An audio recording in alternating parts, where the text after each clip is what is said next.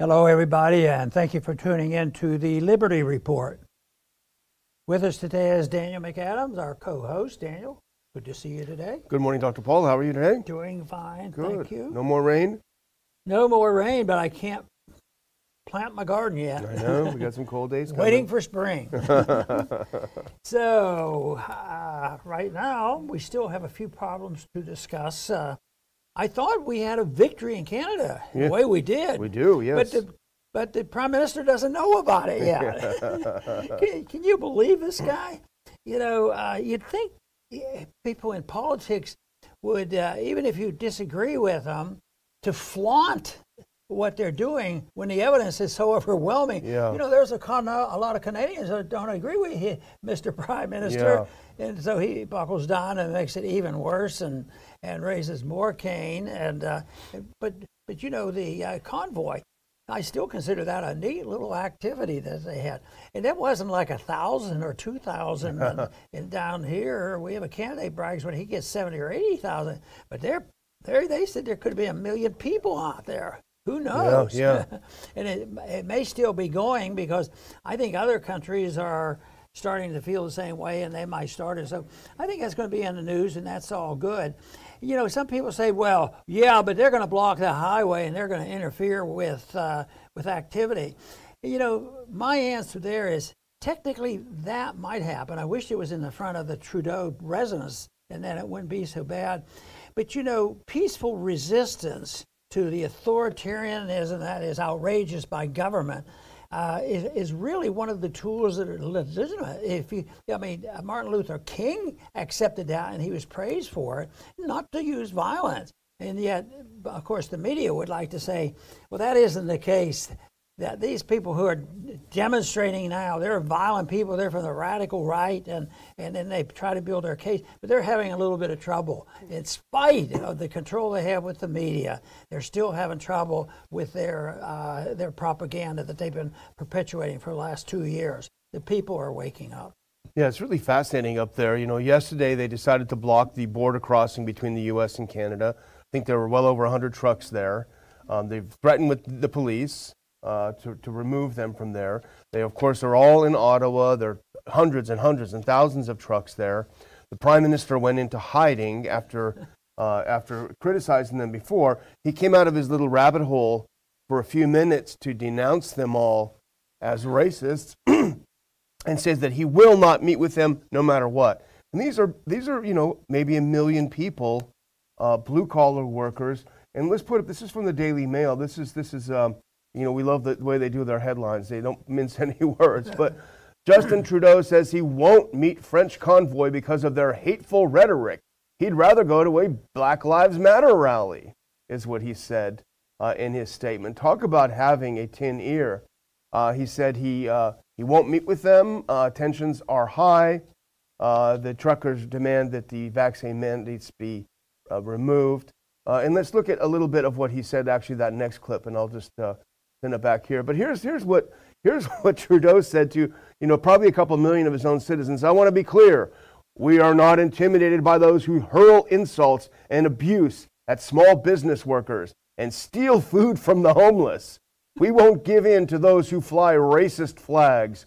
We won't cave to those who engage in vandalism or dishonor the memory of our veterans. Freedom of expression, assembly, and associations are cornerstones of democracy. But Nazi symbolism, racist imagery, and desecration of war memorials are not. It's an insult to memory and truth. Hate can never be the answer.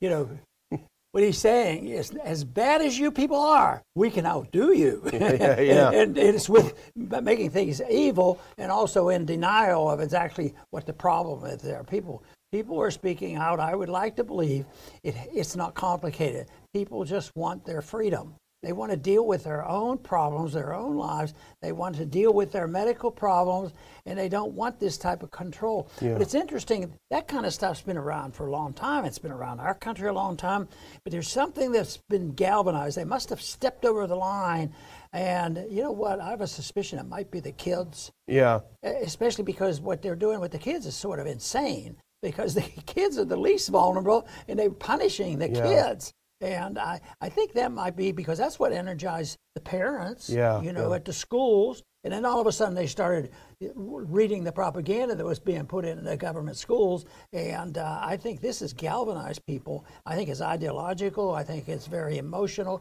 I think it's the overstepping their bounds, the people who think their turf is being invaded. And they don't want anybody to challenge them. They can't stand it, especially if it's based on a principle.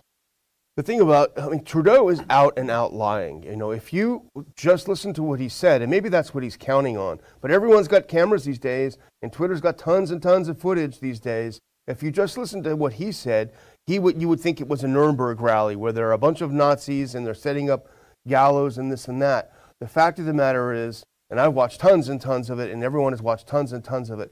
There was only one time. It was a guy who brought out a brand new Confederate flag. He had his face completely covered in a ski mask. He was immediately surrounded by people who told him, this is not acceptable, take this down and get out of here.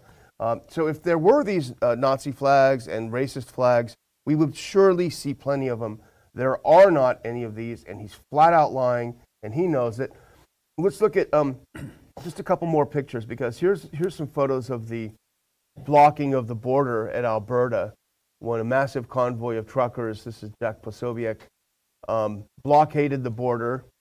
But the thing is, the rhetoric coming from Trudeau is being challenged in their own parliament. In fact, here's the next one.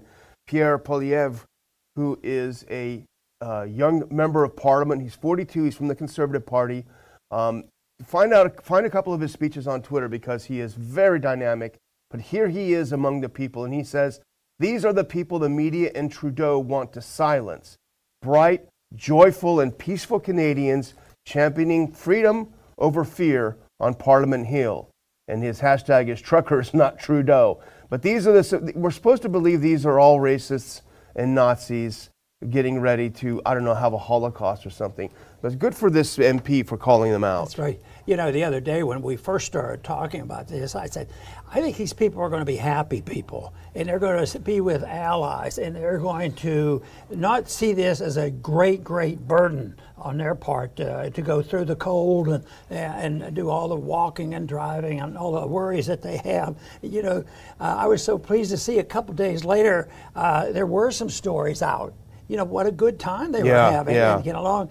And I think that is, if you want to needle the bad guys, they can't stand. Not only are they outraged by somebody standing up to the government and having them tell the truth about the government, if they're having a good time of it, we want them to suffer. That is why there's a certain TV station. I wouldn't say its name because we don't divide our TV station liberal and conservative, but it wasn't a conservative station. And I look at this and it seems like a silly thing for me to look at. But the one thing is everybody who's a commentator on there, men and women, are so sad. Their lips are down, and they think, "What am I doing here? How long is this?" And they're like, "Oh 10 more minutes." It's like some Soviet media in the 50s, Right.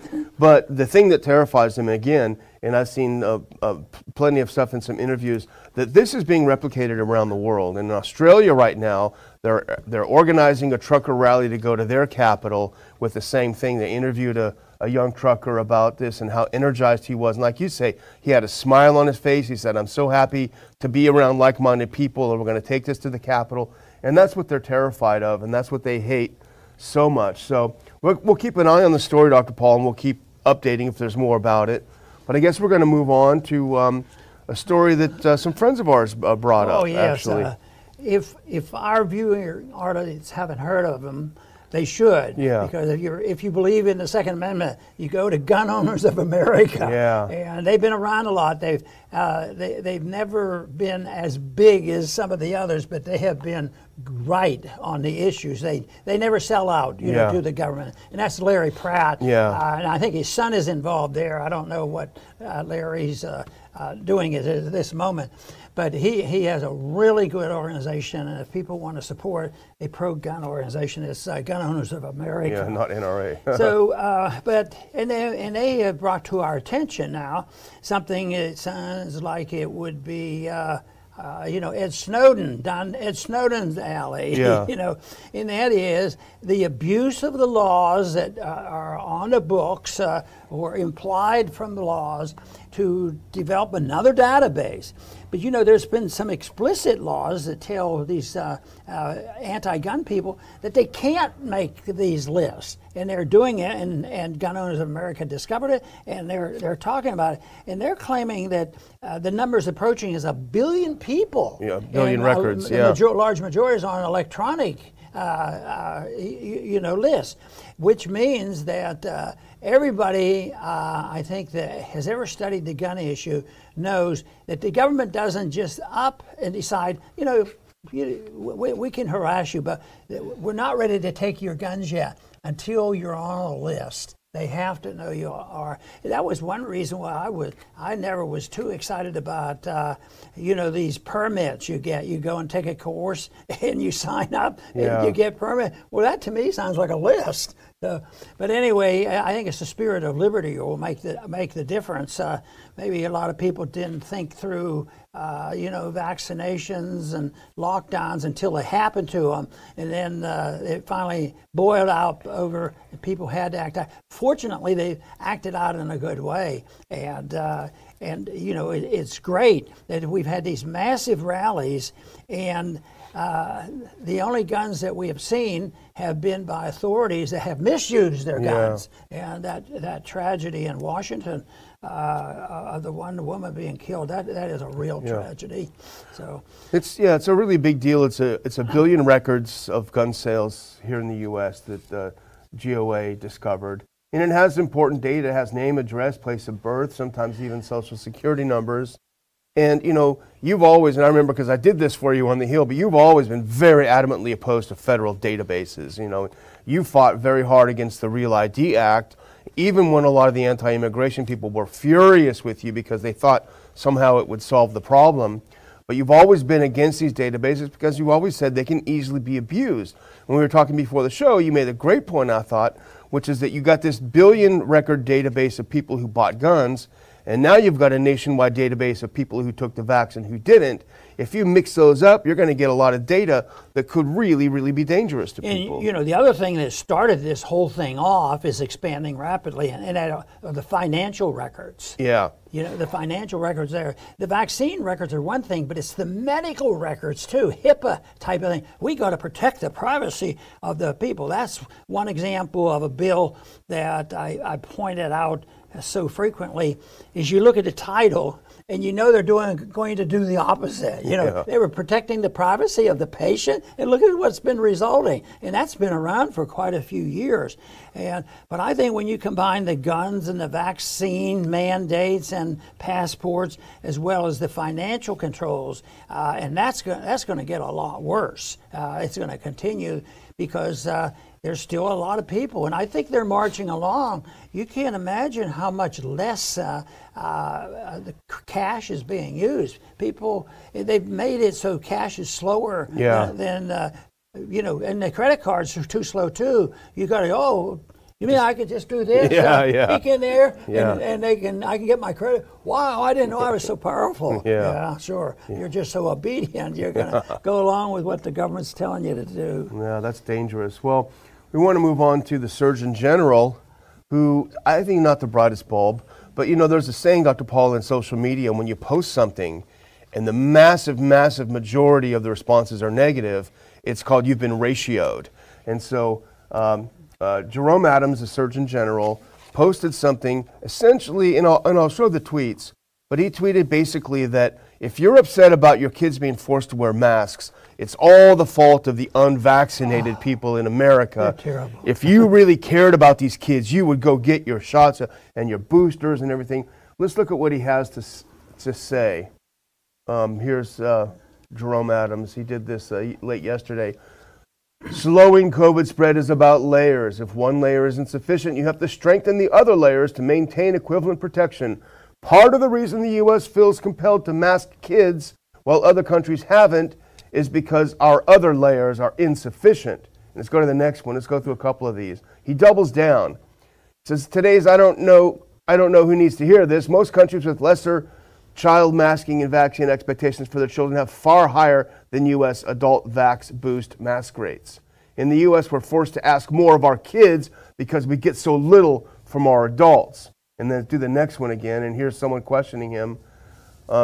Masks don't work the way that you want them to, doctor, and you know it. It's a disgrace what's being done to our children, especially at this stage in the pandemic. This is Jeff Alkire responding. Jerome Adams says, absolutely agree. They don't work as well as I would like them to.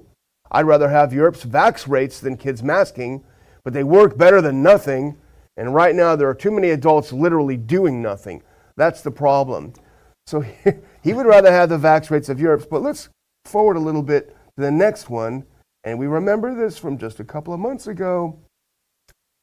Here's Walensky, the CDC director. What these vaccines can no longer do is prevent transmission. So she's saying the vax doesn't stop the virus from spreading.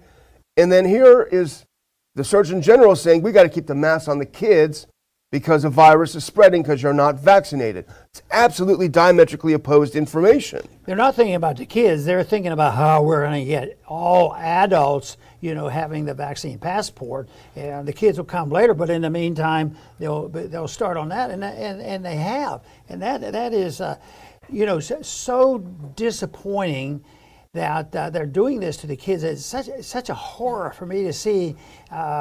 The kids in the school with these masks on. Yeah. We've talked so often about the complications of this, and there's a lot.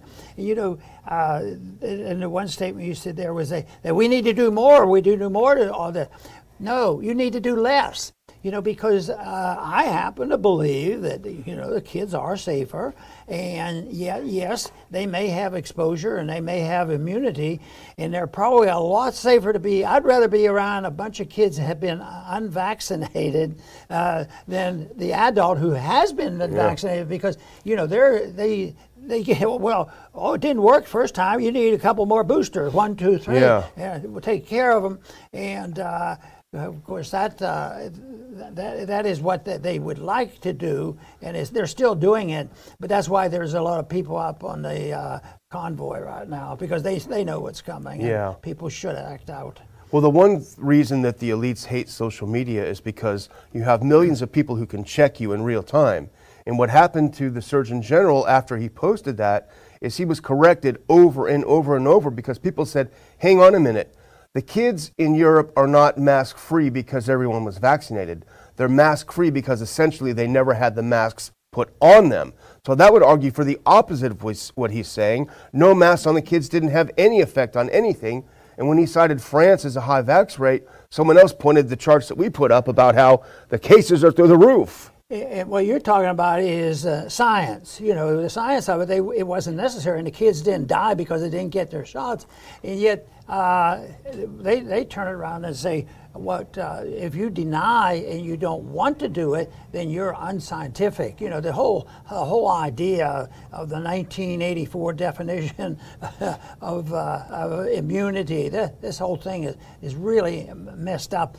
But the kids have suffered from this, and I still think there are long-term, especially when they get these multiple booster shots, long-term danger to it that they have no idea. And even the experts that might think, might be very knowledgeable, they might think along these terms, but he said, we're not going to know for a while. Yeah. Why take the chance on that? Especially if the kids don't need them. Yeah. The kids will do better without it. It's just such a dumb argument, so easily deconstructed and looked at.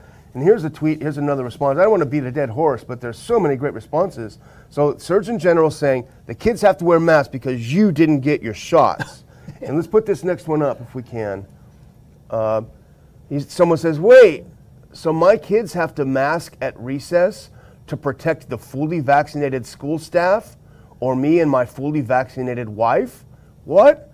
How does this make any sense at all? Which is absolutely true. It doesn't make any sense. And the last one from Jerome Adams. Jerome Adams saying we've got to force masks on your kids because you didn't take a shot. Well, here's the same Jerome Adams not that long ago. Put up that next tweet, please. Here he is. Back in February, 2 years ago. Seriously, people, stop buying masks. they are not effective in preventing general public from catching coronavirus. But if healthcare providers can't get them to care for sick patients, it puts them and our communities at risk. So he is exposed as a, well, I hate to say liar, but certainly a hypocrite. He said 2 years ago the masks don't work, and now he's saying we've got to put the mask on your kids because you won't do what you're told.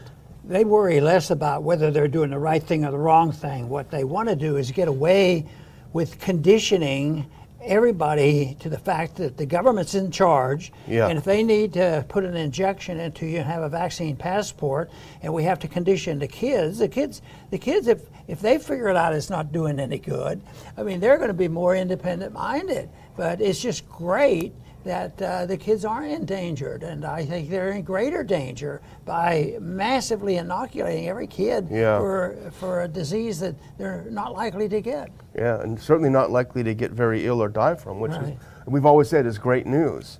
But the last story we want to cover, because we've been talking a little bit about foreign policy again, and this has to do with the U.S. naval presence in the Black Sea. We talk a lot about how we spend so much time in the South China Sea, and it's just about our provocative foreign policy.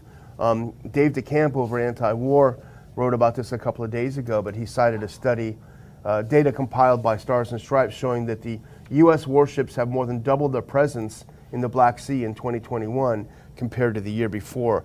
In days spent in the area, they've doubled that amount. You know, I think this is such a perfect example of provocation. You know, and yet the news that you read, the propaganda that you read, is that they're doing us, the American citizen, a big favor because we're preparing and protecting our citizens and making you safe, and therefore that's what we have to do. We can't wait till they invade Europe and take over Europe. You know, they're getting ready to invade Ukraine, which they have. I don't think the Ukraine people believe that anymore. They don't believe it even. That's why they're so mad at them. Yeah, they're so scared of the living daylight out of them. But we'll send our best ambassador over there to talk to the president. We'll send Biden over. He'll smooth things up. Yeah, he'll do something. He'll find the ice cream stand. A few threats here and there. But no, the whole principle of provocation. Excuse me. But then the other thing is if you can make them do something by threatening them and they don't listen, then you put on sanctions. Yeah. That's our foreign policy. You know, I was thinking about this morning. What's really interesting is just final thing about the Ukraine situation is, once again, ironically, U.S. foreign policy, they are so inept. What they've managed to do something that I didn't think was possible, in that they've pushed Ukraine and Russia together, because both Ukraine and Russia are saying, no, they're not about to attack. Stop saying it. They're not about to attack.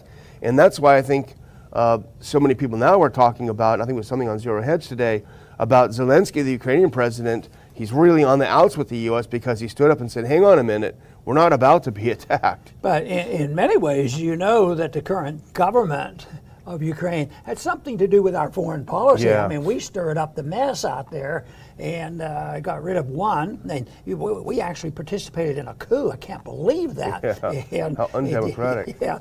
So, no, I think that's great that the leaders wake up, and that's why I say diplomacy is a good idea. I used to make the comment in the debates, and I had the number of how many diplomats we had, 100,000 diplomats. Why don't we use them? Use them a little. Even though that's probably too many. Yeah. But it's at least better than sending the troops or putting on sanctions and threatening and intimidation, or designing a foreign policy for the one purpose is making money. Yeah. The military-industrial complex. And I think, I don't know, we're sending more weapons over there. I guess it's coming from the American taxpayers because the Ukrainians don't have a lot of money. They can't pay for this. No, they're not paying for it. No. Well, I'll just close out by thanking our viewers again. Please, if you're not subscribed, please subscribe, and please forward the show to others, and please do a thumbs up so we can get a little bit more attention.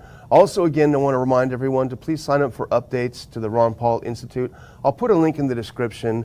But this is free updates that we send. We're not going to give your name out. We're not going to sell your name, just so we can keep in touch. Never know what's going to happen. We do about one a week. It's not like some of these things that you get like 4 or 5 a day. We do about once a week, and if something big has happened like a conference, we'll announce it. So we don't abuse your time, But we do want to keep in touch with you, so I'll put that link again in the description, and if you're not subscribed, please do subscribe. Well, you know, everybody's thinking up of an advantage that they can take from the conditions they have, instead of backing away when it's obviously they can't, it's really not doing that much good. Austria made the suggestion, we just don't do enough of this. And they're proposing that, you know, measles, that's something that's brand new, and when nobody's protected from measles, so we have to mandate, you know, for every kid, shots for measles and the flu. You know, the flu would fit right in there because the flu is a similar virus to the COVID virus. It doesn't last, even if it lasts a little bit. But I don't know. I'd like to take a look at how many people are actually taking flu vaccines, because at the beginning it was sort of a patriotic thing. Did you have your flu shot? But I just have an idea that people aren't rushing out. Maybe the side benefit will be, well, they fibbed with us on the vaccine and made us vaccinate our kids and all this. Maybe we don't need this flu shot very often either. Maybe some people will back off from that. But I think that one of the biggest problems that we have in these last 2 years has been the taking of statistics and embezzling them and misusing them, and saying that you know, there's how many cases were there, and how many people died, and some of these people. Even recently, there was another study on that the total deaths in these last 2 years hasn't really changed, which means that there's a lot of misinformation on exactly how people die. And we heard plenty of stories, and I've heard them personally from doctors, on how the death certificates are rigged, you know, because all you have to do is have a positive test, but some revealed you didn't even have to have a positive. Oh, you had the sniffles. Yeah, you probably had COVID. And so we'll mark that done. Yeah. So anyway, I want to thank all our viewers for tuning in today to the Liberty Report. Please come back soon.